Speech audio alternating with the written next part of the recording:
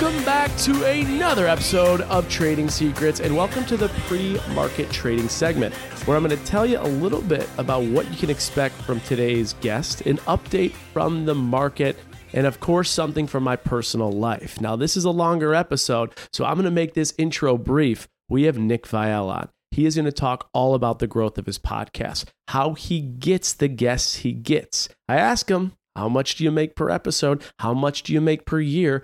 How much do you invest back into the podcast? What are your top revenue sources? How many downloads do you get? All the trading secrets in the Nick Viall playbook. He's pressed. He's asked. Let's see what he'll share. Now, a little update you need to know about the market. Bitcoin. Bitcoin can now be traded via an ETF. They're finally here. So you don't have to go through cryptomania wallets and all this crazy stuff to buy Bitcoin. You can get publicly traded Bitcoin via an ETF. Here are a few ETFs that you can look at. IBIT, that's iShares Bitcoin Trust.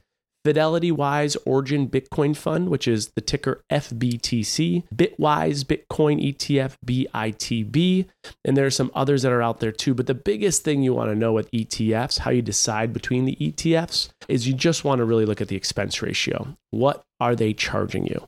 And what an ETF is, it's an exchange traded fund. And essentially what it does is it will mirror the performance of Bitcoin. That's new. That's exciting. Now, this happened to gold a long time ago. You think about gold, where'd you buy it? In the commodities market, right? You can now buy gold, of course, through an ETF. When it was announced that gold had an ETF, all the price of gold went down. And we're seeing that with Bitcoin, actually. The price of Bitcoin is going down. But I think given the availability of Bitcoin now through an ETF, overall, this is a good thing for Bitcoin if you are bullish on it. A little update from my personal life. A lot of action back in Nashville this week. Excited to be here. I'm going to be in DC for a quick opportunity with Smoothie King, of all things. And then I will be going to iHeartRadio, Pebble Beach with Chris Harrison, Wells Adams, Justin, Ben Higgins, and more. I'll be flying from there to Tampa Bay for the vice president of our business development and the agency Rewired Talent Management's wedding. And then from there, we'll be going to Beaver Creek with some friends for a 2-day ski trip, and then I'm coming home, and then I'm going to the one and only the Super Bowl. We have some exciting work stuff going on out there. I'll share more about that soon. But this episode, Nick Viall, you're going to be blown away. I love what he says. Whether you love him, whether you hate him, he just needs you to listen to him. I can tell you this. You will walk away with tons of tips and tricks of how to change your approach to business, finances, and career. This is an episode you can't afford to miss. And don't forget, I'll tell you what, this is a good one to watch. You can go to YouTube and follow us, Trading Secrets Podcast by Jason Tardik on YouTube. You can check out our Instagram page, Trading Secrets Podcast, or join our Facebook group, Trading Secrets Podcast.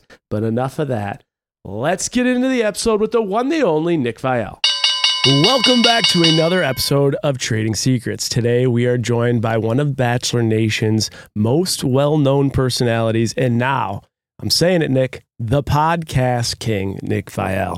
If you watch reality TV, then you've probably seen Nick come across your TV screen over the last decade. Between appearances on The Bachelorette twice, Bachelor in Paradise, The Bachelor, Dancing with the Stars, Special Forces, The Masked Singer, or some other shows out there, Nick has done it all. More notably, however, Nick has leveraged his reality TV fame into numerous lucrative business endeavors, including establishing one of the top culture podcasts in the world, The Viall Files, that has over 150 million downloads in the last 5 years. Most recently, Nick announced that he has founded his own media company, Envy Media, an audio-first lifestyle company focused on pop culture and relationship-themed shows. Today, we are going to talk all about the evolution of the Viall Files, what led to him starting his own media company and brand, and where he sees his career going in years to come. Nick, this is the second time. Welcome back to Trading Secrets. Good to be with you, bud. It's been 2 years since we last had you on. 2 years? Actually. 2 years. Damn. Time flies, huh? It does, yeah. Okay, here's what I want to start with you. Just saw you on Special Forces. You know, what'd you think about just your overall, let's talk about your overall character, Nick Viall. What did you think about your character shown on Special Forces? Like your overall... You're talking about my character? Not or like your character is foundation. The character we saw of Nick on Special Forces. I thought it was great. Yeah, I thought it was great too. Yeah. I didn't think it... I mean, Special Forces is a different animal than, say, most reality shows. Like, you don't... I mean, there is always an edit just because they're such limited on time. But I don't think that show is really going out of their way to try to edit out specific characters and storylines to the degree that, say, maybe The Bachelor or Love is Blind is. The environment is so intense and the structure of the show, is so intense on its own that the show kind of takes care of itself in terms of the drama that is unfold. In fact, if it was a 2-hour show, I think they could have edited in more storylines and more, behind the scenes, not so much behind the scenes, but things that kind of went on in between all the intense shit that they had us do. But as far as how I came across, I was very pleased. I mean, I was pleased with the outcome and how I performed, and I was happy with how it came off, and I was just, more than anything, was just kind of happy that I got the opportunity to do that. I love it. Okay, so I ask because last time you were on the show, and it's great that you're wearing the Green Bay Packers shirt right now, because you made a connection to the Green Bay Packers when we talked about branding. I forgot the specific name, but you said that there was an analyst that you can't stand. Oh, can't stand Colin Cowherd? Yeah. And he's a critic of Aaron Rodgers when Aaron Rodgers, of course, was on the Packers. But your overall branding talk about that was, no matter what, I tune into his show to listen to what he has to say. Yeah. And you brought it back to yourself saying, people can love me, people can hate me, but all I need is them to tune into the show. That's to care. And that's it. You need them to care. Yeah. So I want to ask you this, though, because when I saw you on Special Forces, I had this feeling of like emotion for you. I felt for you. I saw a vulnerability side. I also saw like a man that has mental strength at a level that I had never been exposed to. So that was like that Nick. Then we see the podcast Nick. Then we know the Bachelor Nick. Right? Now we're seeing this like caring, soft, soon to be father Nick. There's like all these different Nicks out there. And I think a lot of people have all these different perceptions of you. And you mentioned last show, you just want people to tune in and care what you have to say. If someone said like, who is Nick? Through all these different things that people are saying, who is Nick? What is the Nick that we tune into? Well, I guess on some levels, it's everything you've gotten to see. But I mean, like some loaded, like, who is me? No, but I'm just curious because like, when people say like, you've probably heard it all from you're arrogant to you're the sweetest guy in the world. Like, sure. I guess I can be all those things. I think more than anything, I am someone who, cares very much about my character and who I am as a person. And I care very much about what my inner circle thinks of me. Yeah. To the degree that it's important to me to surround myself with people who can hold me accountable. Mm-hmm. And so obviously their opinions matter to me. And I am someone who obviously is passionate about what I do and works very hard at what I do. And I do have, I think, a lot of different, layers, so to speak. Mm-hmm. I can be all those things. But yeah, I guess depending on what medium you consume me. Yeah.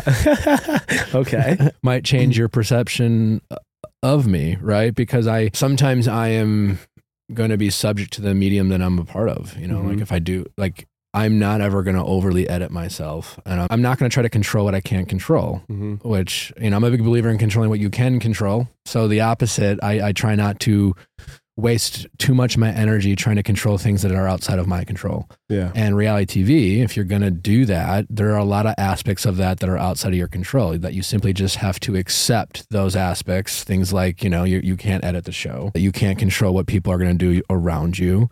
And to that end, how you come across, might be subject to things outside of your control. Mm-hmm. And so when I do those things or do those shows, I've always been someone who hasn't spent a lot of time editing myself down out of fear of the things I can't control.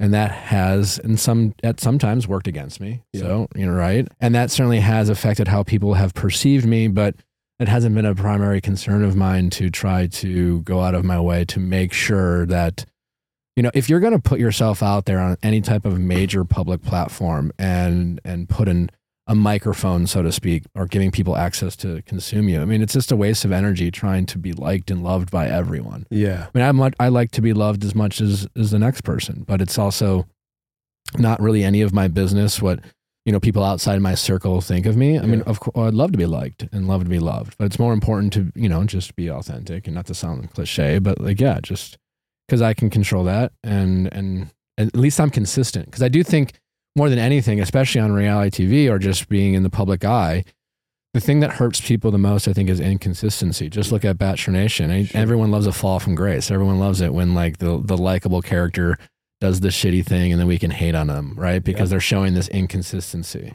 I think over time, what I have shown with people is a consistency to be myself. And I think that, if anything, whether they like or dislike me, I think people have come to respect that about me. Yeah. I think a lot of people that do well with business endeavors after the show, you can connect polarizing to a lot of those people for the good or bad, but it drives their business, right? It's part of the equation. Sure. But that's only just because Bachelor Nation specifically washes down their characters. And if you basically have an opinion about anything, you're subjecting yourself to criticism. If you take a stand about anything. Yeah. Bachelor Nation, look at it. I mean, the most popular people are the quote unquote the least problematic. And the least problematic are the people who really are the most quiet people who don't really say anything about anyone. You don't really know who they are. But those might be the most likable people, but that doesn't mean they're the most successful people. Correct. Right. Yeah. Right. Yeah. Exactly. And so that's what I mean. I'm just on the word polarizing. I think is a bit of an eye roll when it comes to that to Bachelor Nation. Okay. In terms of, look at real polarizing characters out in the media, and I don't think anyone from Bachelor Nation is all that polarizing. No. You're right. Exactly. When you compare it to Bachelor Nation, I'm not connecting, your brand at all to anyone in those worlds. But I think the idea, though, is that a lot of people get a lot of love and get a lot of hate. I think at the end of the day, it's about how you can do with it. And for some reason, what I'm impressed by, Nick, is that when people do give you that feedback, I've never seen you once. I don't know. I haven't seen you bite into it. I haven't seen you step into it. I just see you always continuing to be yourself and not feeding it. Yeah, there's no greater power, especially nowadays, than the power to ignore things or people. Yeah. Okay. And then the last question I have on this, because I'm just fascinated by it, does negative criticism impact you in any way personally that you get from your business? No, of course. I mean, I'm not I'm a human being. Yeah. And so I can be affected by negative criticism. I just do a pretty good job of policing myself. Yeah. And I have tools in place to protect my own mental health. Yeah. And if things do break through, I can have a bad day, but I always, try to think big picture, like I'm running a real company now and I have multiple employees. And so I just don't have time to think of small problems. Yeah, like what someone's saying on a blog. I'm every day I'm tackling more pressing issues. Right. And so unless there's an issue that's bigger than a problem I'm tackling at any given day, I just don't have time to worry about, some petty things. Petty things. I really just don't. It just becomes more of a kind of like a math equation in my head. It's like, is this problem bigger than this problem? No, then yeah. If it is, let me know. And if you guys haven't listened to the first episode ever with Nick, go back and listen to it. It was 2 years ago. But Nick, one of the things you said on that episode was that after Paradise, you moved to LA and you were living off $50,000. You think about the way your life. It was a little less than that, but so it's my savings. Yeah. Yeah.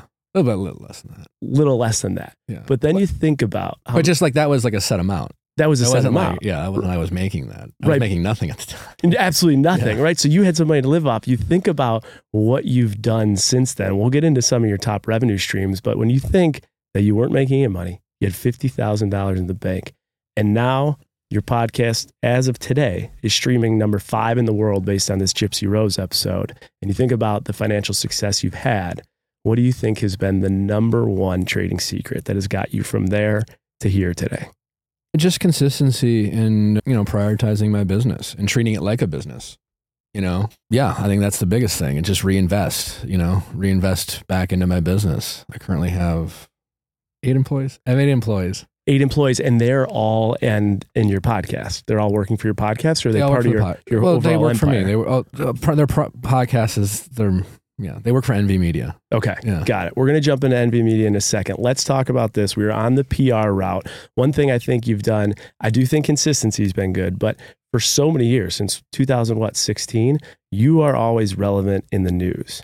You just are. And my question is, do you think that has to do with specific strategies or tactics to make no effort to be relevant in the news? Really? None. It's not even a thought of mine. But I am doing things with my show, I guess, that keep me relevant. In fact, more times than not with my team, like my team is aware of like clickbait. Yeah. Right. They understand that like to be mindful of things that are quotable. Yeah. So to speak. Yeah. So every once in a while they'll edit out something that I just don't want to feel like I want to deal with, like an annoying headline, right? As I develop my show more and more, I mean, I've been lucky enough to have incredibly relevant guests and that, they're driving the headlines for my show. And, and I guess on some level, like my relationship status is a bit of interest to people, or at least pop culture, outlets. And so, me meeting Natalie, getting engaged to Natalie, getting pregnant with Natalie. Certainly those have been headlines, but I don't read my press. Okay. I don't I'm not aware of my, I think my manager has my Google alerts on. Yeah. But again, when I spoke earlier about protecting my mental health, that's how I do it. And I've had lots of conversations with lots of people in Bachelor Nation about protecting their mental health or lack thereof, and how they always think, they're referencing reading Reddit and reading their comments and, reading their press, and they all act like it's fun or they don't care. It doesn't affect them. And it does. And again, you are editing yourself when you do that. You are taking and seeking the advice of people you don't know, never heard of, don't know their qualifications, their credentials. You don't even know if they're real. And yet you are listening to their ideas and perception about you. And that will affect how you go about your life. You're then inherently, whether you're doing it consciously or subconsciously, you're then editing the version of yourself to adhere to them. That's interesting. You're doing what they think you should do. Yep. And that definitely impacts career direction. They're on Reddit talking about you. I don't know if you want to take life or business advice from those people, but yet when you are reading those comments to the degree in which many people do, like you are consciously or subconsciously, like actively giving them power and access into how you make decisions for yourself and your life. And I don't think that usually turns out beneficial. All right. Well, what about this? The idea of, so we talked a little bit about press. You had mentioned like that is nothing that you've sought out. It seeks you out. But then the press definitely helps, I think, run the engine. There's this overarching theme of like all press is good press. What's your business take on that with someone that's in the press often? And today, you're everywhere. This moment right now, you're everywhere in the news. It's going well, yeah. But I guess I agree with I agree with it in principle. Okay. Especially if you can have the tools in place to protect your mental health. Okay.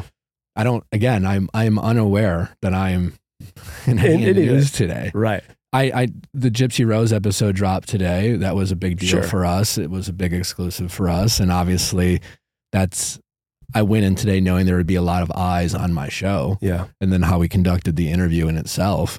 That's important to me, but that's all I know. Okay. You talked about reinvesting. Last question I got on PR. Have you found that investing in PR has been beneficial to the overall return of your businesses? Absolutely. But it's all about timing too. Like publicists are very expensive, as I'm sure you know. Oh yeah. So you have to make sure you have something to promote. I had a publicist, my first experience working with a publicist was during Dancing with the Stars.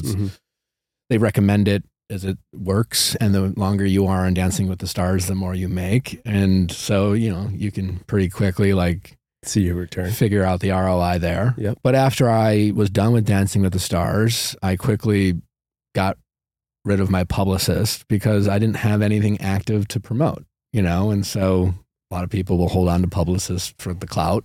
Sure. Say they have one. A publicist will also get you invited to a lot of the relevant parties. Yeah. That wasn't a priority for me, and so I went without a publicist for a couple of years. And it wasn't until the Viall files got created, and then I had some success that I look into getting a publicist. I think I was 2 years into my show exists. I just had my, this week was our 5th year anniversary for Viall. Congrats. So I didn't get a publicist for the show until 2 years into the show. Okay. And at that point, I thought the show was successful enough that it could justify the cost. And, the primary focus was always to, promote the show and then promote me as the host of the show. Got it. So yeah, it's been incredibly beneficial, and then when I wrote my book, obviously that there was plenty for them to promote there. So I had to make sure I had to give them something to promote. I had to give them something to work with. Okay. To see the return Talk about the cost. What do you pay for a publicist on average, would you say? It's in the ballpark of $5,000. Yeah, $5,000 a month, right? Yeah. So then you're looking for them to get the press out there that's going to generate enough return. I think your overall take is you have to have business momentum and something big to be promoting to get. Yeah, it's also, especially in Hollywood, it's okay to say to yourself or anyone who's asking, it's not the right time for me right now. Yeah. Okay. Because if, a lot of people who go on reality TV, there's a pressure of like keeping the momentum going. But if the only thing you have to promote is the fact that you're on reality TV, I can tell you right now, you don't need a publicist. Yeah. You don't need a publicist to be messy. Yeah. I don't need a publicist to go on my show and give an opinion that, E! News or anyone else might find to be, scandalous in nature, even though I don't, then make a headline about it. That's not why you need a publicist. And so anyone in reality TV, if they're willing to speak their mind, and be a little messy, you have a chance to get some kind of press. You don't need a publicist for that. Yep. Exactly. Yeah. And so it's just kind of knowing the difference. Yeah. And yeah. That's cool. One thing you and I talked about at, I think it was Tyler Cameron's not-for-profit, where you asked me, like, with some of the stuff I'm doing, what's my overall goal with it? And what I told you was financial freedom. I want to be able to build enough with what I have to then create enough cash inflow to reinvest into other things to just give me financial freedom. I then asked the same question back to you, and your response was something of the nature, and I was a bit surprised by it, but you're like, listen, I don't care if one more person in my entire life recognizes me. I don't care. I just want to build businesses and build financial wealth for my family and continue to do big things. Yeah. Talk to me a little bit about that. I like your answer too, financial freedom. Being a public figure is a cost of doing business at this point. Okay. Tell me more about that. Well, because there are benefits to being in the public. There's a lot of having attention. Yeah. There's a lot of headache that comes with it too. True. I have found to enjoy more aspects of just being successful in business than being successful in fame. Yeah. Well, in the limelight, it's just a headache, Yeah. It's just a headache. It doesn't really bring you any real happiness or value. Sure. It can bring you access and attention. It can help be a way to promote the things that you're doing. Again, it's a necessary evil. Yeah. But, you just, anytime you bring attention to yourself, you bring attention to yourself. And, not all attention is good attention. Yeah. Guess I'm just aware of that. And I just, I've been lucky enough in my life, especially in the public space, that I don't know, it doesn't really, when you're the Bachelor, you have a nice little moment. Yeah.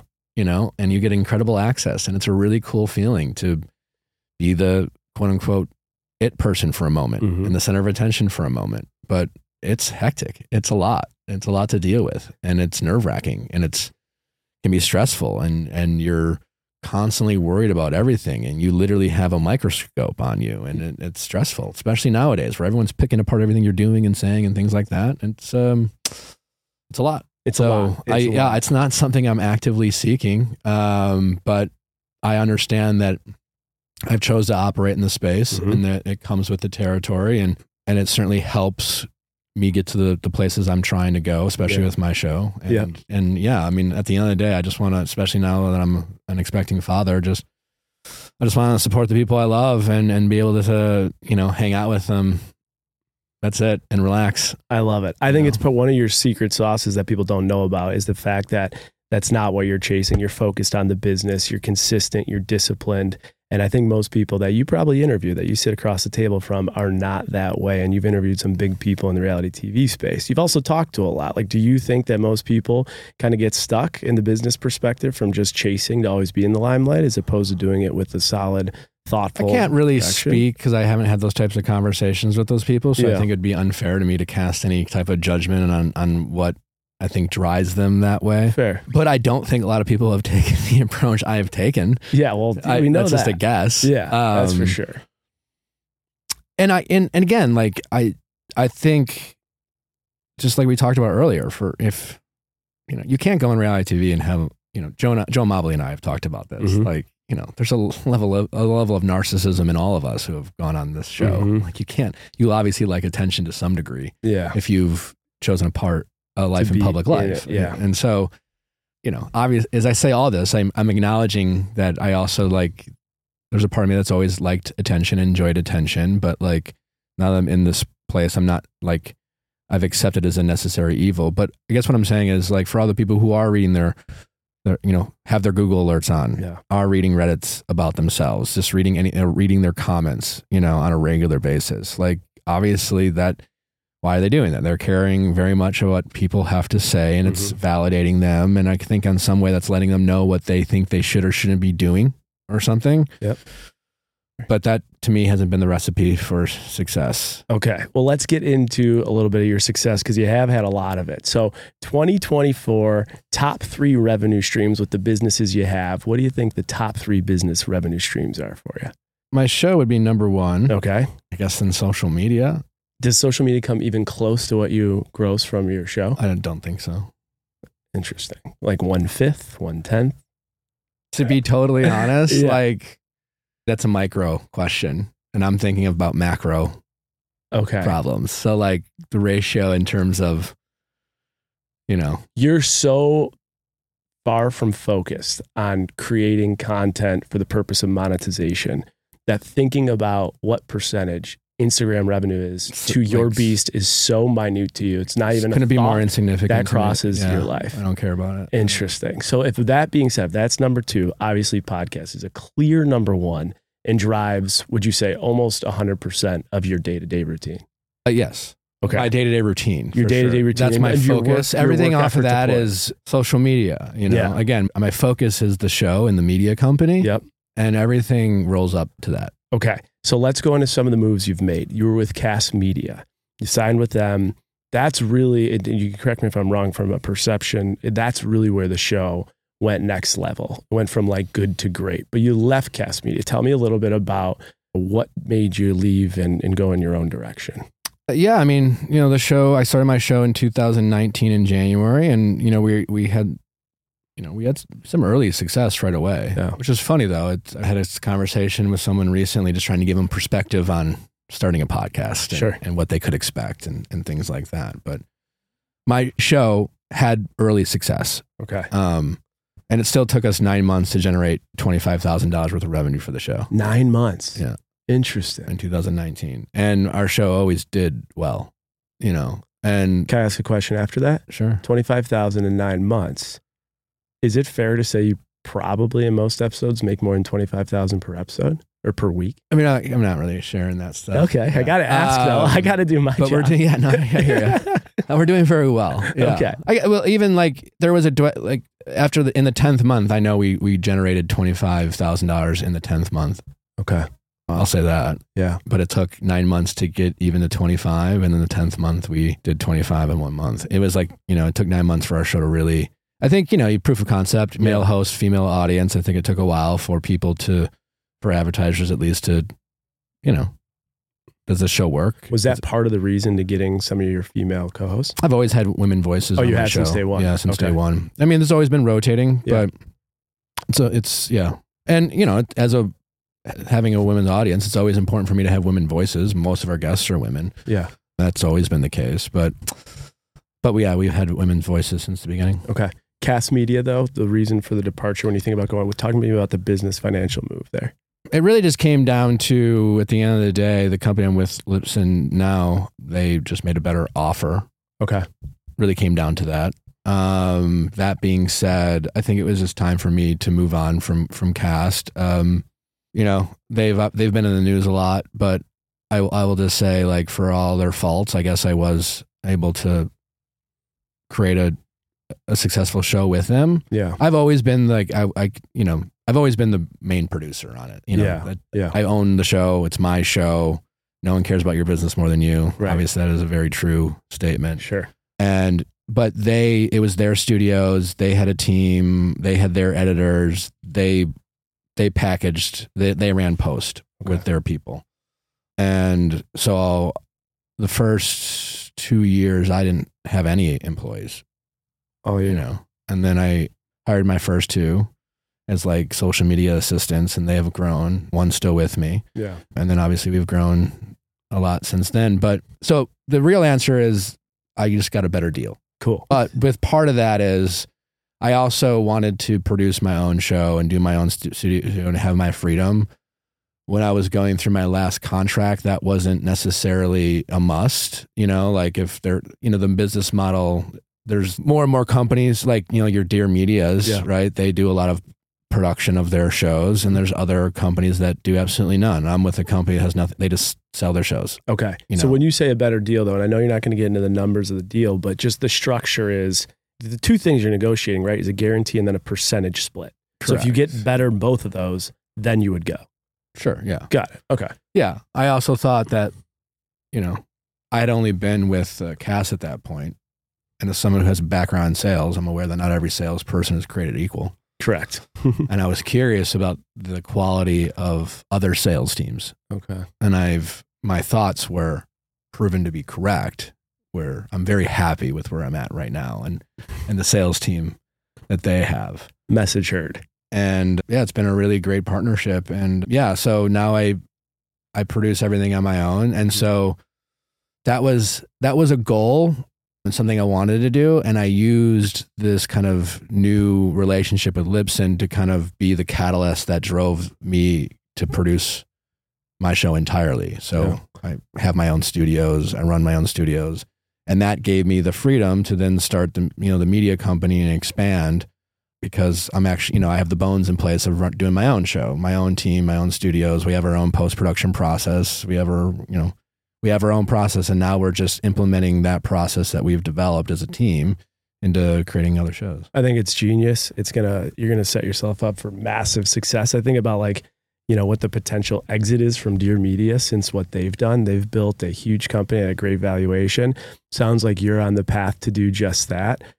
But is there any bit of conflict of interest there if you're with a network and then your production company is creating a show under your network? Aren't you technically competing with the network that you're signed to? No, I mean they're part of it. Got it. Okay. So it's a partnership. They're still my sales arm. Got it. Okay. Understood. So okay. Cool. They're theirs too. All right. Well, I'm giving them more things to sell. Okay. Perfectly said. And if you guys remember in the last episode, Nick started his career at Salesforce.com. And if you can make it in selling at Salesforce.com, you can sell anything, anywhere. So go check that episode out. We're on the podcast topic. There's really only one question to ask you here, Nick. We could have had this episode 1 hour and 1 minute with this question. And this topic, Gypsy Rose. Everyone's talking about it. People are blowing up. I said to people, give me questions for Nick. Every question was about Gypsy Rose. So the first question I got you regarding Gypsy Rose, did you have to pay Gypsy Rose to come on your podcast? I did not, no. You did not. No. So then the second question for Gypsy Rose is, how did you land the most wanted person? You're competing, by the way, against Fox News, CNN, ABC, Good Morning America. She chooses to do the long form interview with you. How'd you do it? Correct you. I wouldn't say I'm competing against the ones you just listed. But you got an exclusive. I got the exclusive podcast. Okay. Which to me matters. Oh, yeah, it matters. She did GMA. She did The View prior to doing the podcast. Okay. I mean, obviously, had she did mine first before she ever spoke to anyone, that would have been massive. But it was still incredibly massive for my show to land Gypsy's first podcast, because the podcast medium long form is a completely different platform than a quick snippet. It's as I always tell my guests, it's your opportunity to have my audience kind of sit in the room with you, be a friend, to have a conversation that they don't get to have or see in these quick soundbitey type of interviews that are always highly edited and fit into some sort of storyline that they've already predetermined. And sure. And then podcast is very different. You know, we can go to the heavy questions and the light questions and things like that. How did I get them? I have a great team. I invest in, I have bookers who work for my show, and you know, it's just, and it was them that secured Gypsy. So shout out to Claire and her team. How long ago did they, like, so the interview came out today. I knew that I was going to get the Gypsy Rose interview when she was still in prison. Wow. Yeah. Interesting. So it was like the week prior to her release. Do you know who you were competing against? Other shows they were considering giving the exclusive to? I'm assuming everyone. Yeah. Yeah. Who wouldn't have wanted her? Yeah, but I guess the question is, who has the bookers that have the ability to get in front of her while she's in prison? I do know. I don't know for sure. Okay. I'd only be speculating, but I feel like I can confidently speculate that anyone would have said yes. Oh yeah, of course. Yeah, I agree with that. I think I have a great team, you know, and I do think we have been successful in getting some good guests. To that end, we've also been successful in getting timely guests with timely stories. And I think that matters. And I think we've proven as a show to be able to handle and deliver on those types of interviews. Mm-hmm. And I think what's also been good for our show is that we have invested in our dramatic sizzles. You know, that was something that I just decided I wanted to do with the team. And I really emphasized, we want movie quality sizzle reels. Yeah. You know, we're developing these, you know, we're these episodes, we're delivering on these stories, and also let's have some fun. You know, let's have some fun with the content we're putting out. And so we've made some really cool sizzles. I have a great team. You know, Allie, who my employee's been with me the longest, she does most of the sizzles. Usually I'm kind of giving her a vision that I'm looking for, and she executes with perfection most of the time. And I think to that end, you know, it's like, I think we've also created a little bit of a culture with potential guests who see our sizzles and they want to be part and kind of envision themselves, you know, maybe being a part of a sizzle one day. Yeah. And I think that's definitely helped. Yeah. Yeah. You know? I think one of the genius things too, I want to acknowledge this, that one word I keep hearing over and over is invest and reinvest. And I think people really need to take that into their lives, into whatever businesses they have, into their brand. Even if it's just building your resume, you have to continue to invest and reinvest. Clearly, Nick, you've done that. You have these sizzles that are unbelievable, but I also think the concept of when like breakups happen, and so I've learned this, obviously the attention's at its highest point because everyone wants to know what happens. So a lot of people that want to be on your show are at that moment in the news at the highest point. You also at times want to speak your truth, and you need a platform to do it, and they know they can do it in a safe, credible way with you. What a genius like machine that'll never stop giving. I hope so. Do you agree with that model has been like part of the driving force? Breakups create relevance. Relevance create downloads. People need a place to speak about it. And you've created the credible source to do it. I don't think I like thought of it in like that kind of path, so to speak. Yeah. But again, I mean, as a podcast, and you know, everyone who has a podcast at some level is a storyteller. Sure. Yeah. We have different types of shows. We have our Ask Nicks, we have our recap episodes, and then we have our Going Deepers. And the Going Deepers are more interview-driven episodes. And whoever comes on, especially if they have a story, is, again, telling that story. And I want to give them that platform to tell theirs and create a safe space while at the same time be willing to ask the relevant, tough questions. But at the same time, I'm not trying to gotcha anyone. Yeah. You know, like it's my job, I think, as a podcast host, at least that's how I approach it, is to make my guests the most comfortable so that they can be the most honest and vulnerable. A guest who comes in on feeling comfortable, they're going to want to sit down. They're going to want to open up. They're going to be like, you know what else, let me tell you, and that's why like we do longer interviews, and the first, 10, 15 minutes are, like Gypsy, for example, like I was nervous, interviewing her, just you could feel the moment, totally. And, I asked her if she was nervous. She said no. And I believe her. She was like a champ. But I will say, like, after the first 10 minutes, you're feeling each other out. Yeah. I didn't have a rapport with Gypsy. She didn't know me, vice versa. She did tell me she watched my season of The Bachelor. That was pretty cool. There you go. But 20 minutes in, then she's opening up and she's cracking jokes about like trying to hook up with her husband, Ryan, the night before and getting turned down by him. you know, and so it's just creating that atmosphere and that rapport and that trust. And yeah, you got, you know, and that's always going to work best when they feel comfortable. Okay. Got it. And I'm always prepping my guests too. Like, you know, I'm not, again, like I'll tell, for the most part, I'll tell you the questions that I'm going to ask, you know, it's the stories that people want to know. Yeah. I'll just, you know, if a question comes up that's relevant for me to ask, just to qualify what you're saying, I'll ask it. But it's not my job to play, I guess, judge, so to speak. That's my audience's job. Yeah. It's my, you know, I'll let them judge. Yeah. You know, they can judge what they think of Gypsy and Ryan, their relationship, and whether they think Gypsy is contrite. I mean, I shared my opinion, but like, it was my job to ask her the questions, to get her to speak, and and whoever listens gets to spend an hour and a half plus with me, Gypsy, and Ryan to listen, be in the room with us, hear every little word spoken. Yep.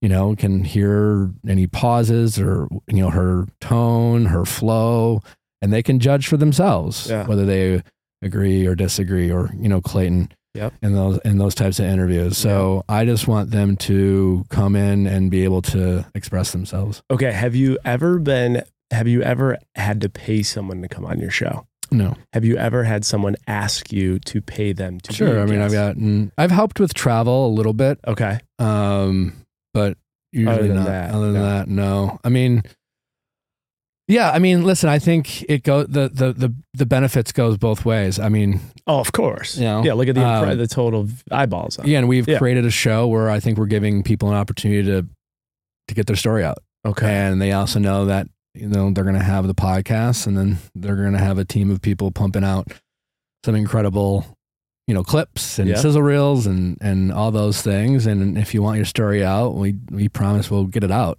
I love it. And so again, I think we just created an environment that it makes sense for both parties. Cool. Can you share your top 3 episodes and like around downloads, or is that the amount? Well, our top episodes, I will say, have done over 2 mil. Over 2 million downloads. Yeah. Your top episode. Wow. Yeah. Holy shit. You can't share though who those guests were? Oh, I'm guessing Gypsy's going to be, if it's all said and done, she'll be one of those.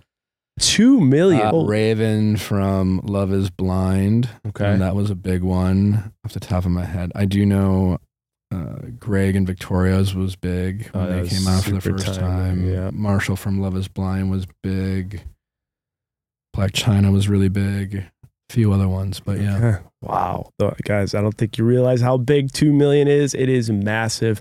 I just have a couple more podcast questions. Who do you consider your biggest competition at this point? Who is your Coke? Who's Pepsi? I don't know.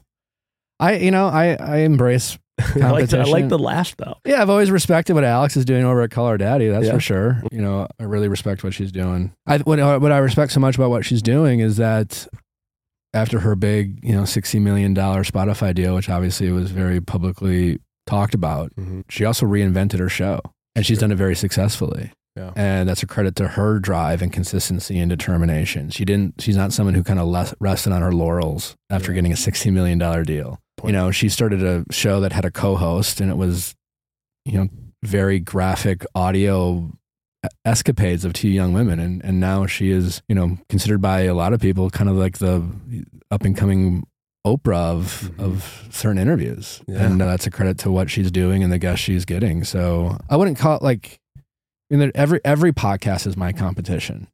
Yeah. You know, every podcast is an opportunity for someone. Any pop culture relationship podcast is my competition. Okay. But I also I think competition is great. Yeah. I don't run from competition. And when I see other shows who book good guests or are up in the charts, you know, I might go, oh, fuck, that was a good get, man. It's so funny you said that, good get, because I remember when I got the Tinder swindler on, one of the people. Yeah. And I remember your exact text to me was, good get, man. I was like, wow. I like to see what other people are doing. It keeps me sharp. It keeps me motivated. Yeah. So I don't run from competition. Yeah. And I like to compliment people who I see having success and doing it well. And again, that just keeps me sharp. You know, competition hasn't stopped me once from doing what I've been able to do. I love it. And so I just think there's my biggest focus, like staying power, outlasting people, especially in Hollywood. Yeah. Yeah, I like that. You know, that's a good playing one. the long game. That's a good one. You know, especially this town, it's a lot of pops. It's, you know, very short term, you know, spikes, and then people disappear. Like and my big focus is longevity. Longevity. You mentioned Oprah. Quick rapid fire question. One dream guest. Who would it be? Taylor Swift, Harry Styles. Okay, that's a good one. All right, I want to transition to your media company. We talked a little bit about it, Envy. We saw that you're bringing one podcast on. Are you already in the process of recruiting other podcasts? How big do you expect this to be? What's the vision? It's early. I definitely want to do it right more than anything. So I have no expectations on myself in terms of how fast or how big I want to grow. I'm not a big over promise and under deliver type of guy. I've done that before, and I don't like the feeling of, I like showing more than I like doing. I think signing Katie and Dana were perfect. And I thought the timing was perfect. And I'm really excited to have those two women be host my first show that I'm producing that I'm not on. I have had conversations with other people. So yeah, there's active conversations, but I don't know if something could happen in 2 weeks, but most likely, those things take time. So maybe in a month or two, I could launch another one, but who knows? Maybe there's a world where I don't launch another one this year. It's possible, unlikely, who knows? But I guess what I'm saying is, I don't have any real expectations other than I really want to do it right. I've seen a lot of people attempt to do what I'm attempting to do and fail. Totally. And I think sometimes maybe they're just scaling too fast or they don't know what they want it to be. And I want whatever I do, I want to have quality shows. Yeah. And it's a competitive market out there. I mean, the podcast industry right now isn't growing, it's shrinking. Yeah, and so I'm trying to grow in an industry that's currently shrinking. Right. So there's risks there. Can I ask you about that? Because you had said, you've seen a lot of people come in and try and do what you're doing and fail. I think we've also both seen a lot of people try to start a podcast and soon thereafter fail. I'm curious from like a business leadership perspective, Dana and Katie, it could have been anyone. Almost anyone would have entertained a conversation to start a podcast. What is it about those two that you see them making it in this space? Well, one, I mean, they got relevancy. Mm-hmm. Katie's an OG cast member on arguably the hottest cable television show out there. Yep. And I think they're two women who have a lot to say and they're willing to say it. And I think more than anything, you need that. Yeah. A willingness to be open and vulnerable with their life, your life rather, because that's what they want to talk about. They're two women in their 30s who have had untraditional lives, I suppose you could say that, whatever that means. And they're open and willing to talk about that, especially there's a lot of stigmas and stereotypes out there for everyone, but especially like single women in their 30s or people who want to reinvent themselves in their middle ages, especially women. Yep. Single women often are very, if they're in a relationship that's toxic and not serving them well, they'll stay in it much longer than they should for fear of going back out there and being single and being alone, and what are their friends and family and society going to say about them? And for all the women out there who identify with that type of fear, I think Katie and Dana are two women that they can follow along with and have that support, to have that courage to get out there and live vicariously through them. And so I just think they're excellent choices in that regard. And I think, again, you just have to, as I told them, like, listen, you just have to figure out how to bring drama to your show. Interesting. I don't care where how it comes you do from. It, but it's got to come. It's just got to, people watch, it's got to be entertaining. It's got to be dramatic. And dramatic can mean very different things, but you have to bring in an element of drama. What's next? What are you, everyone's done the whole, like, today we have the expert from, the attachment style expert, the media, the medium expert, the food expert, that playbook in podcasting is worn down and dumb and it's been played out. And, we stopped doing that a long time ago. Yeah. I mean, it's just the overall business landscape of American consumers.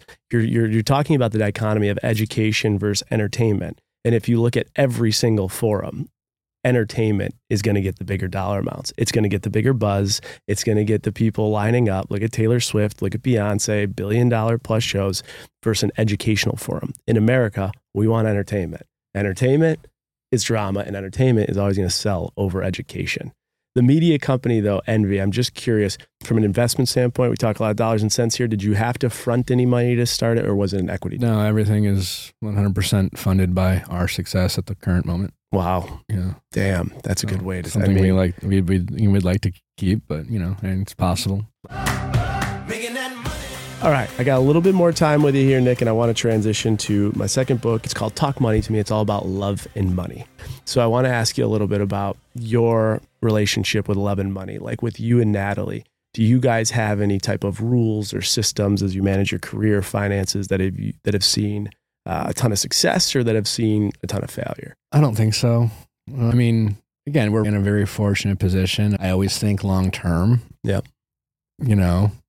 As a couple, we've had conversations about just acknowledging, the type of success that we've had in the past couple of years and recognizing that nothing's guaranteed in the future. Yep. And then, so we are mindful of that. I've had the best year of my life financially for the past, I don't know. Every year is outperforming every year since 2015. Okay. And so will 2023 be larger than 2022?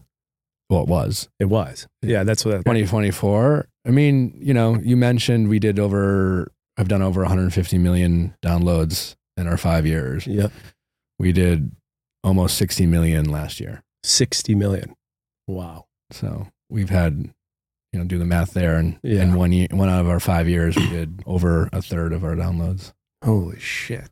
So, but we'll see. I'm hoping for 100 mil this year. 100 million downloads is the goal. Yeah. And are you going to increase episode output to get there or stay at the same? Right now, no. Okay. I don't foresee that happening.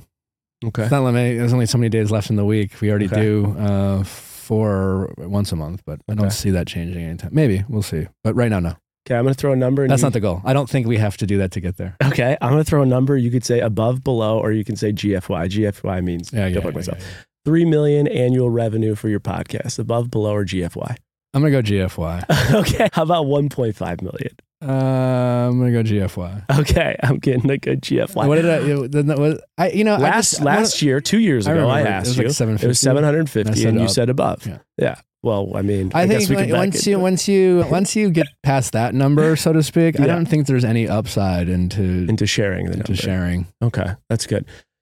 All right. Again, I think you're getting into attracting the wrong attention conversations. Okay, I see. The attention from that comes, but I think it also is inspiration for a lot of people out there.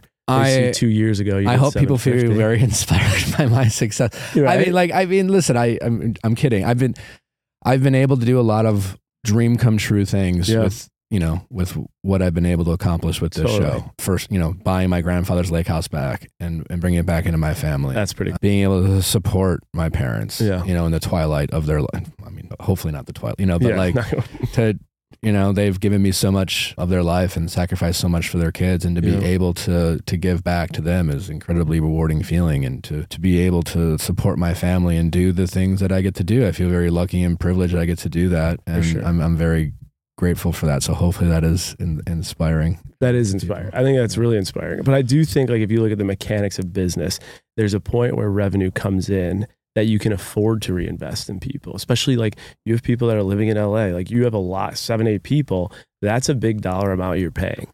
At $750K of revenue, it gets a little tighter when you have 8 people on the payroll. You know what I mean? So they're also, I think, with all businesses. Well, here, I'll give you this number. I'm spending more than that number you asked last time. Interesting. Okay, so there you go. And I think let's use this as education.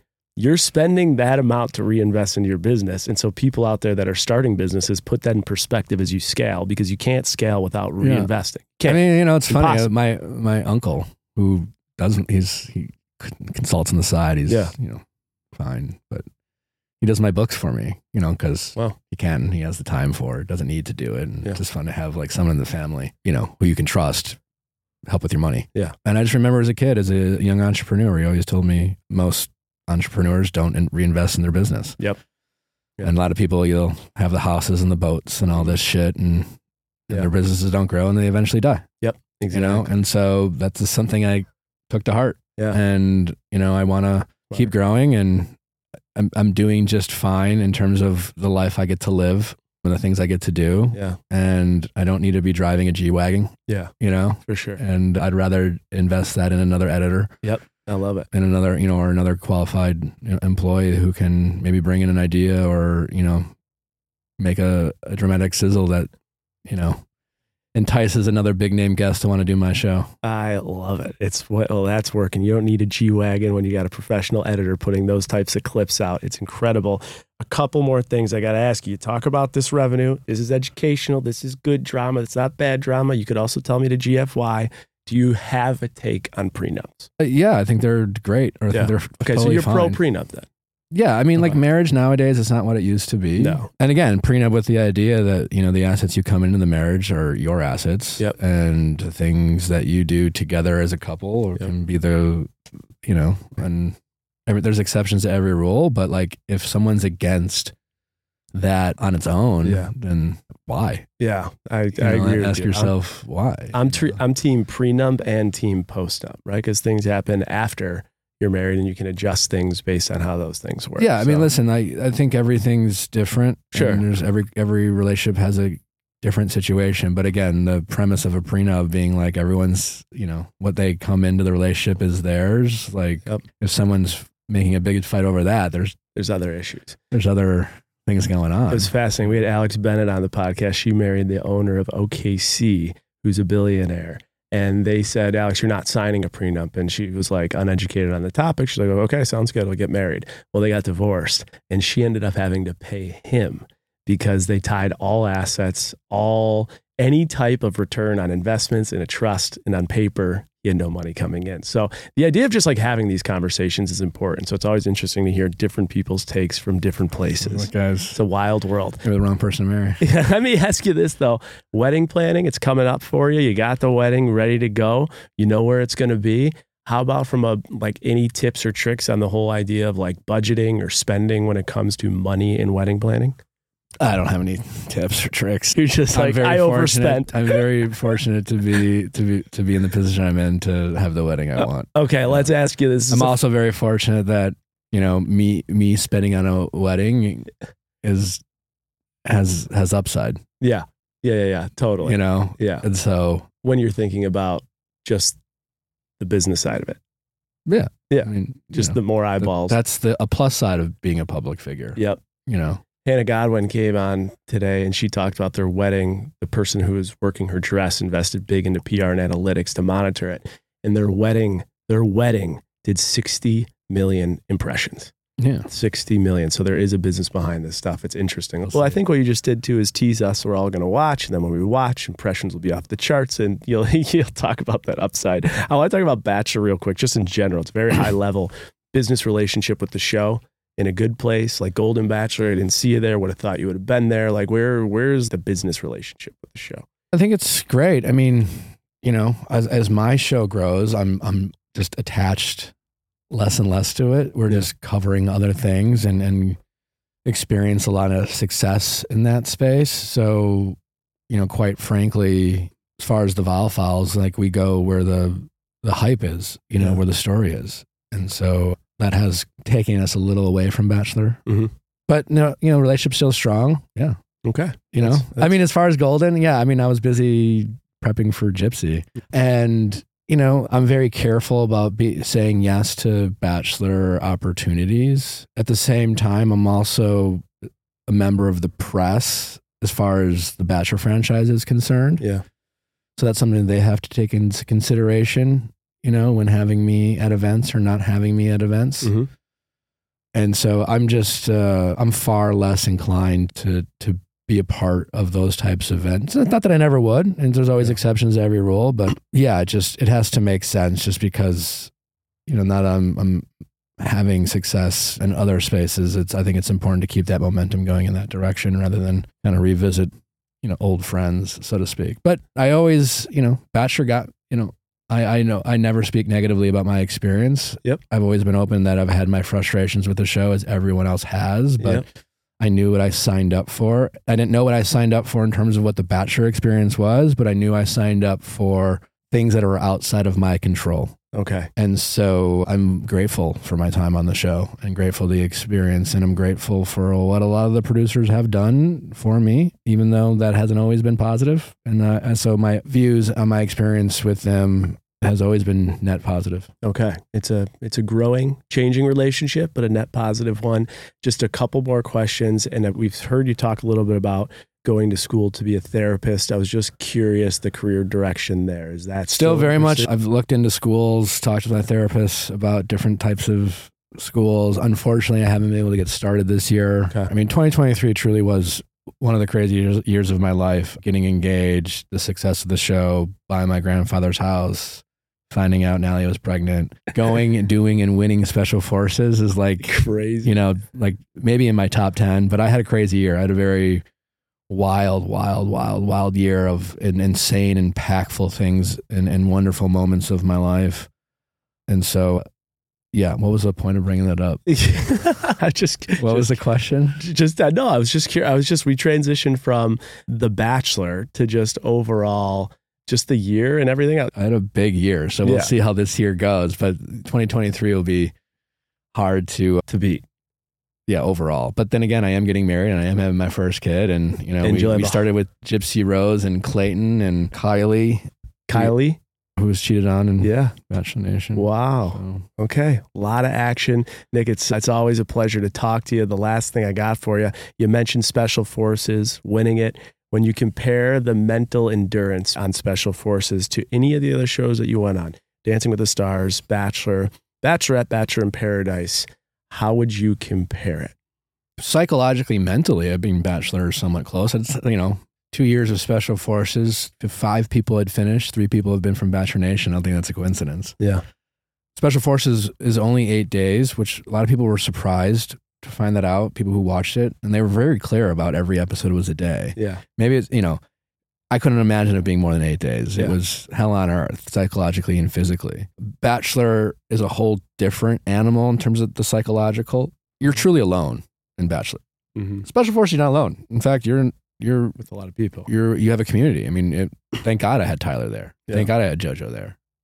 We all supported each other. We were all, having each other was the part that got us through. Yeah. Fuck, I'm Bachelor. You can't trust anyone. Can't trust producers. Can't trust your castmates who are all vying for the same person. You're truly emotionally by yourself. It's very challenging, and that can last up to 9 weeks. Yeah. And that's a long time to be by yourself emotionally without a support system. And so, yeah, okay, but they're different, but both equally challenging. Both equally challenging. Sounds like Special Forces might have been a little bit more mentally enduring. But I don't know if you could put a timestamp on pain because it's different. I mean, at Special Forces, I was truly suffering. Yeah. For 8 days. Right. Truly suffering the last 3 days. Right. Like I was just literally trying to get to the next hour. Yeah. And I don't think you can do a timestamp on this stuff. Like we're sitting in Aloe and they have their cold plunges. You go in there for 3 minutes and, it could be torture. So like all different things. So it was that for like 3 days. Right. For 3 days. So saying 9 days and 9 weeks is irrelevant. But Nick, 2023, huge year for you. You just told us a little bit about it. Sounds like going to be a therapist is on the radar, but it wasn't this year. We'll see what happens. Oh, that's why I brought that up. Yeah. I just had a lot going on. Yeah. That's why I brought it up full circle. But I absolutely, it's not a matter of if, it's when. It's just finding the time and maybe not, expecting my first kid and launching a media company. And I'm a big believer and, there's 2 great times to work really hard, and that's when either things are going really great or when things aren't going so great. Yeah. And right now things are going really well for my show. And, me and my team, we're using it as an opportunity to double and triple down on our efforts and keep making sure that we keep the momentum going and we really love what we do. And, right now that's the focus. But, that's kind of, being a therapist is something I really want to do for like kind of the last chapter of my professional career. Interesting. I find that my hope is that we'll be a lot more calm. Okay. Well, that will be more calm. That's probably the next time we're going to have you on this show is when you sell this media company for millions and millions and then you become a therapist. Nick, you're killing it every aspect from the podcast to the media company. Your wedding coming up, soon to be father. 100 million plus downloads is the goal this year. We heard some numbers for you. We really appreciate you being on Trading Secrets, but we got to finish with one trading secret. So think about the last 2 years specifically. What is one trading secret we can't get in a textbook from a professor, TikTok or YouTube tutorial we can only get from your career success? success, what would you say it has been? Really think long game, big picture, and don't burn bridges. I like that. Don't burn bridges. I like Which is something that people in Bachelor Nation do all the time. Yeah, we're very good at that. Oh yeah. You just never know. You just never know who's going to work for someone else someday, and you just never know who you're going to run into, and you can't predict the future. So be consistent, plan ahead, and just keep grinding, man. There you go. I like that. I think I'm going to say the trading secret I learned from this episode was what you said just as you wrapped up. And it was the 2 times you work really hard or when you need to do better or you're killing it. I think most people, when they're doing really well, take their foot off the gas. Yeah, and that's the exact opposite of what you've done. And I think in the last 2 years, your foot was on the pedal. And when the foot was on the pedal, not only did you press harder, you got other people pressing harder with you. And I think that's been huge for you. So congrats on all your success. And thank you for being back on. And where can everyone find everything you got going? Just check us out on the Viall Files 3 days a week, Monday, Tuesday, and Thursdays for the most part. For all the other stuff we're doing, just you'll find out once you start listening to our show. Nick Viall on Instagram and TikTok, and check us out wherever you get your podcasts, including YouTube. I love it. And you also have a Viall Files Plus, right? Yeah, we have a premium subscription. Yep. We do multiple shows a week behind that. It's free to sign up. So go to viallfiles.com and check that out. I love it. Well, Nick, thank you for being on this episode of Trading Secrets. Thanks for having me, bud.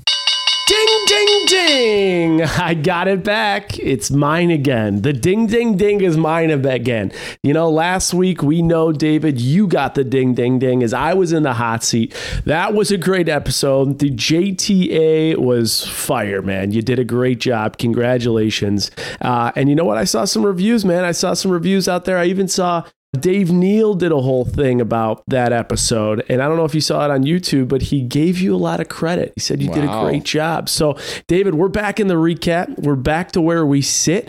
We had Nick Viall on the second time, 2 years later, an absolute beast when we talk about business and branding. So where do you want to take this? Where do you want to go? Well, first off, thank you for that. It was great to listen back to JTA. I have to admit, I'm on my couch recording this recap in my happy place. There's no ring light on my face.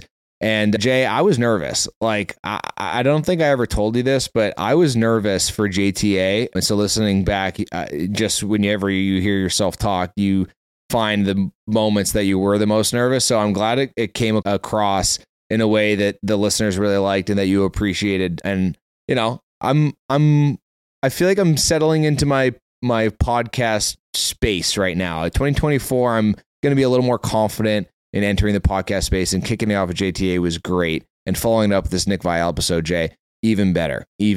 I love that, David. I love it. You know, what's funny is, like, I was listening to it back and I was thinking after the episode, I was way too dialed and not enough like banter and fun like typically you and I have. That was because also we had that day, I had Justin Susie, I had Jax Taylor, and I have Francesca Farrago all after this, and we were on a tight time. But then I listened to it back. I'm like, it actually came off great because you did such a good job hosting. And as a result of that, it allowed me to answer the questions in a focused manner without any bullshit. And it was a great episode. So, and guys, thank you. I can't tell you, I will say, of any episode we've had yet, that episode has generated the most DMs, personal messages, and personal emails. So the team is catching up on those. And we actually had a 1-hour Trading Secrets strategy call today to talk about a whole lot of things as it relates to what this podcast will be moving forward. And I think that's a good transition back to this episode because there's nothing like perspective. And when I listen back to JTA and I hear about, you know, one of my ventures is a podcast, I got a lot of moving parts, but one of them we do about $350K last year in revenue. You feel pretty good about, okay, 2 guys and a mic and some guests and making an impact. Now, when you compare the fact that $350K of revenue last year doesn't even connect or touch to one half the amount that Nick spent to operate his podcast, you know what? That is the stuff you need in life. You got to be surrounded about people like that because when you hear those numbers and you hear those things and you see the success, it makes you want to be better. So that's how we're going to transition to this Nick Viall recap. Yeah, 100%. And like you opened with, the podcast king, Nick Viall, 150 million downloads in the last 5 years. And no better way to humble ourselves after patting ourselves on the back for JTA 2023 to take a slice of humble pie. Listen to Nick Viall's numbers there, but I know you, Jay, and I know your tone of voice and your body language in these interviews. Some of them, you're a sponge. You got the notepad in the head. You're taking mental notes. I want to ask you, or is there a couple things when you're sitting in that chair that you're listening to them? I kind of asked this a little bit on JTA, but really listening to this, I saw another level of it. Is there anything that you really are honing in and taking away from this podcast for Trading Secrets or just yourself moving forward? Here's the thing. Nick is very intellectually stimulating. He's a smart fucking guy, really smart. And so I just enjoy talking to him and learning more about him.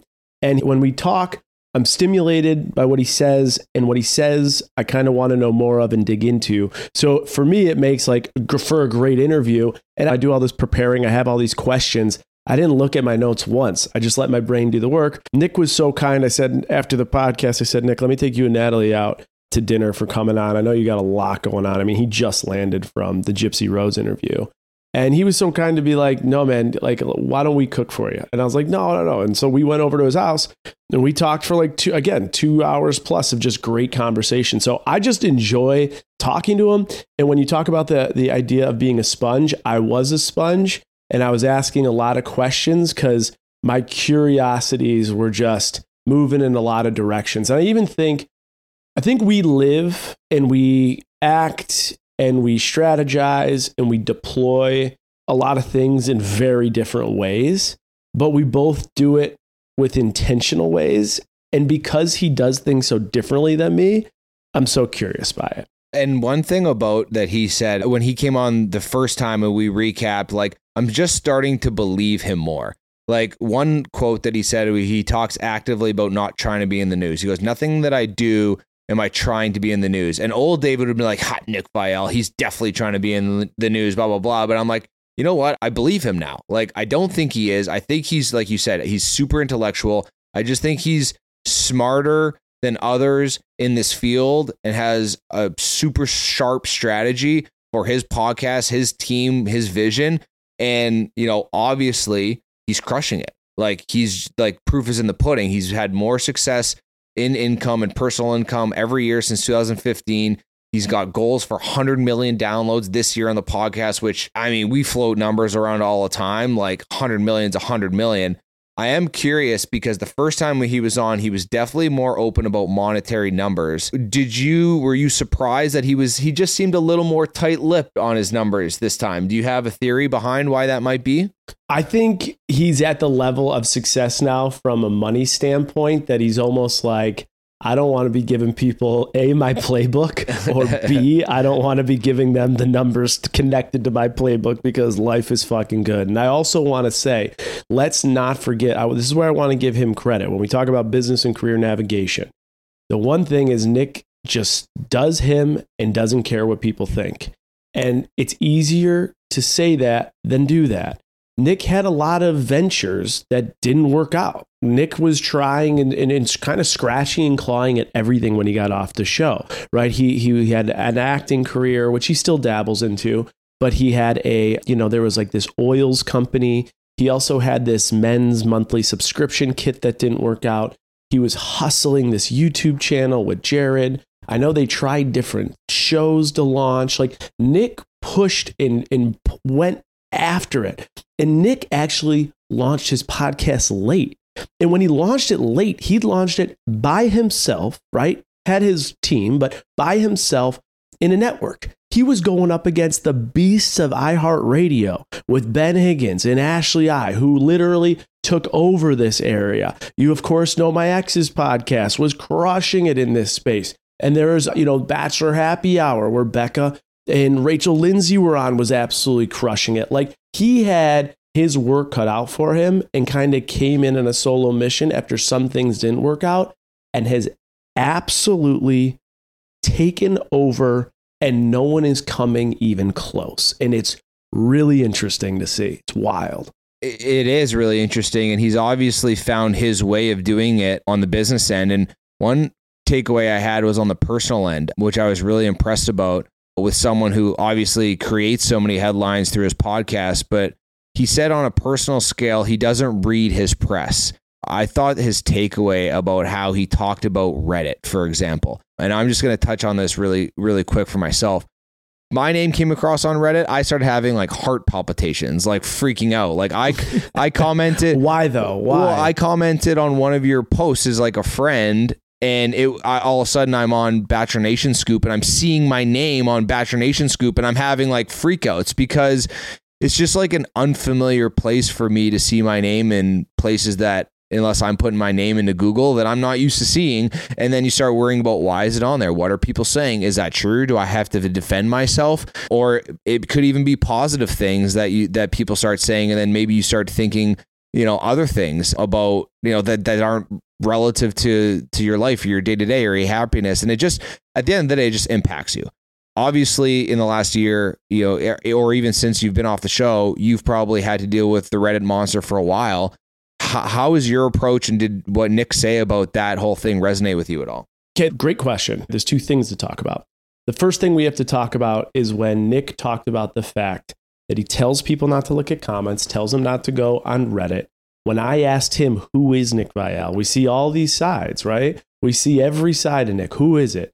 And when he just said, it's just me in that moment, there's a lot of people that say that. I actually believe him. I believe that he doesn't read these comments. I believe that he doesn't. And what his comment was about how people edit themselves is so damn accurate. There are so many people that read the comments and then try to adjust their behaviors, the way they talk, the way they look, the way they do everything, so that they can meet the standard of what these comments are saying. And now they've lost themselves. And when you lose yourself, you then have nothing to offer. And when you have nothing to offer, no one's watching anymore. And when he talked about the fact, I don't want to edit myself because I want to continue to just be me, I'm going to be me. But still, the fact that he said, I recognize that me is not perfect, right? There's days I did do that wrong. I should have done that better, but that was me in that moment. And I'd rather be me in that moment than the edited version of me. Nailed it. The second part here is, let's just talk about Reddit for a second, or comments. I think you asked me the question, what did it do? The first time I saw myself in Reddit or any of these, articles online, and then all these people comment and stuff, same thing. Stomach twisted, started losing my shit. One of the big things I recognize, especially through a lot of work in therapy, is understanding, why does it deregulate me? What is it? When that happens, why? And the big thing that really irritates me is when I'm either mislabeled or things are incorrect. That's where I notice I get the most irritated. Most of the time, those people on Reddit are like FBI agents, dude. They know everything. Yeah. A lot of the time, they are right. But when they are wrong, or when they speculate things that aren't the actual truth, that's where I want to jump on there and go. And I really try to stay off of it, but that doesn't always happen. And a lot of times articles get sent, and I am definitely one of the people that when an article is sent to me on Reddit, I click even though I know I shouldn't. So, Nick's right about that. If you continue to look at that stuff, you'll edit yourself. And if you edit yourself, you won't be yourself. And that's maybe a little bit of a takeaway that you can have from, just like we have our viewers at home have takeaways. You got to not click that article that gets sent to you in Reddit. And it is a takeaway, I think, not to edit yourself in every fashion, Jay, for our listeners, and just their everyday, in business, in career, socially, dating scene, the more that you try and be something because of what someone else said or did or anything, is really shortchanging yourself for what you want to put out there to others in the workplace and in the social scene and the dating pools. So I thought that was a really interesting takeaway. And one thing that I definitely want to get to before, we run out of time here, is back to his podcast. I couldn't believe, and my jaw was almost on the floor, when you asked him a great question. What are your top 3 revenue streams? And he basically said the podcast. And then when you asked him about social media, he almost couldn't even give it the time of day to answer social media as a revenue stream. And I just want to kind of get your vibe on that, because of how popular and successful and how big of a following is, and how well you can monetize social media. Just that feeling in the room where he's just putting that out there and talking about that, because it shocked me. And I loved it, to be honest. I loved the passion, intensity, energy, focus that he has on his podcast. Well, it makes sense because I remember like back in the day, he put so much time and energy, at least what it felt like from an outsider's perspective, on social media. And now you can tell, I don't think he really gives a shit, right? I think all he looks at is social media as, or the main thing he looks at is social media will drive more podcast downloads, drive the entirety of my business, where so many of us don't do. None of us do that. None of us do that, right? So I was blown away by that. The big numbers with the podcast, when I asked him about 25K an episode, just absolutely mind-blowing that he didn't flinch at it. Obviously, he didn't give me a number. I think he makes that, if not probably more. The fact that last episode I had with him, I said over under 750,000. He said over, and this episode, he said 750,000. That number is how much he spent to operate his podcast. That was an expense.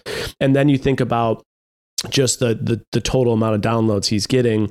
It's absolutely insanity. So I don't know. I think about it. I need to just have next time I talk to Nick, I need to just be like, all right, let's take pencils and papers out. How much are you making on social? I'm going to guess he's right. He's not focused on us because he's making millions and millions on his podcast. But I wonder, I would ask him, and I'll ask him actually, if 2 years ago I did 1.2 on my, all the social category, and then 1 last year. And this year I'll definitely surpass 1 million. I wonder what he does on social, even though that's incomparable to what he's making on the overall podcast. I am curious, but it's mind blowing. And it's absolutely, it's incredible.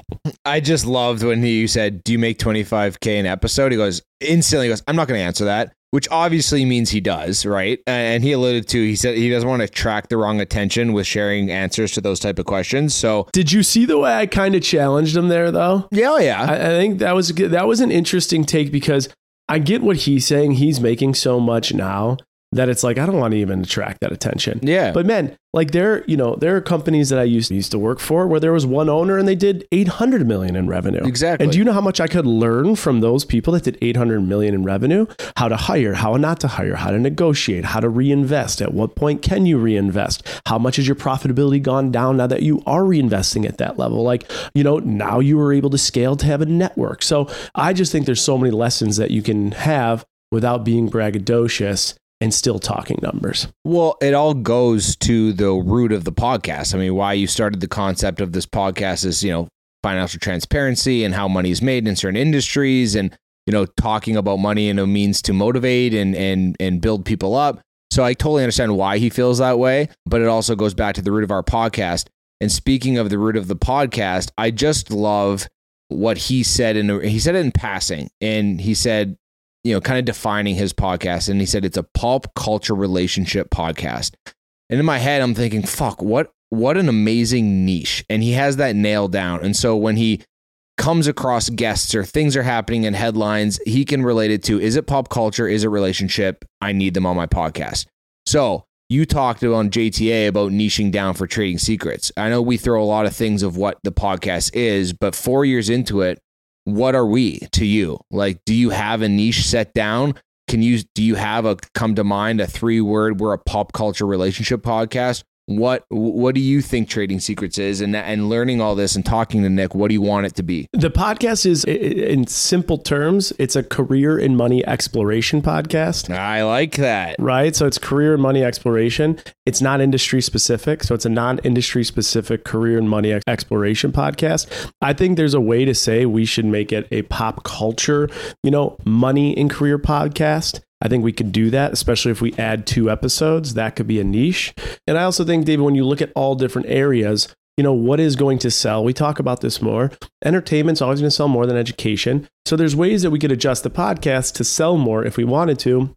But we also want to stay within the focus of exactly what we're doing.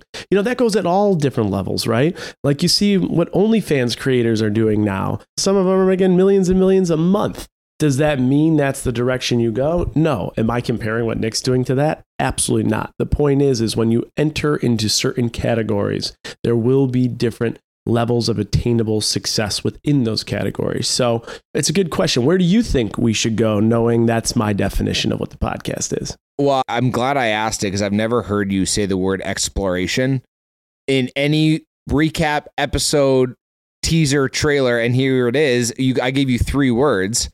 And you use the word exploration. So to me, it means that I like it, but I think we're still figuring it out and narrowing it down. Obviously, like you said, the pop culture piece, the entertainment piece over education in terms of viewers, I think we're both really big and want to stay true to the education piece that everyone who comes on is still learning something or having a takeaway. You know, my big thing too is like, I do think the listeners, as much as they come on for the guests, also come on for you. And so I think doing this through you as the avenue and the point person is a root of our podcast, which, you know, I'm team second episode, Love and Life, episode 2. So I think that, you know, I think we're getting closer to narrowing it down and nailing it down, which is, you know, at the end of the day, important for us and our growth and our niche so we can be the best at what we do. Yeah. And I think let's not forget too, even going back to Nick, it took him 10 months to make 25K. Then also when you think about the idea of that, he said his last network didn't sell as well. So, you know, he had to find the right things in the right places through exploration. And he's done just that. And he found his niche. And I also think he said after the podcast, like, there are only so many times you get these big moments, right? Like these moments come, and when they come, you got to capitalize and then push with the momentum, right? Gypsy Rose was a massive moment for him. 1 million views on YouTube for a channel that has 140,000 subscribers. It's crazy. That's a moment. They will push forward, and it will be incredible. It was fun to interview Nick. It's interesting to see what he's doing and how he's doing it and the way he's building it, especially with his network. It'll be cool to come back to see what that looks like. He's got Natalie. On top of Natalie, he's got a family coming. I don't know what Ramen is going nuts about right now, but he's starting to cry. So all good stuff's going on around here. Yeah, I just heard Carter cry in the other room too. So here we go. We're just in it. Two babies, different. One's got fur, one's about to get fur on his head. But last question I got for you, it can be really quick. Jay, if Trading Secrets ended up having some of the success, let's just say it got as successful as the Viall files, would you do anything else? Would you have any other business ventures, or would you be, you know, absolutely laser focused on every detail of Trading Secrets? It's hard to answer that question. I just like the idea of diversifying for a lot of reasons. I'd be deploying more time towards it. Yeah. Right. And I will say this year there's a lot happening behind Trading Secrets. So okay. Good question. Okay. I'm going to keep deploying that time, stay focused. Okay. Money Mafia, if you're here, there were some really funny moments in this interview where you'll want to see facial expressions. Go to our YouTube channel, Trading Secrets Jason Tartick, and subscribe. We have an Instagram page that's Trading Secrets Podcast. You can follow that.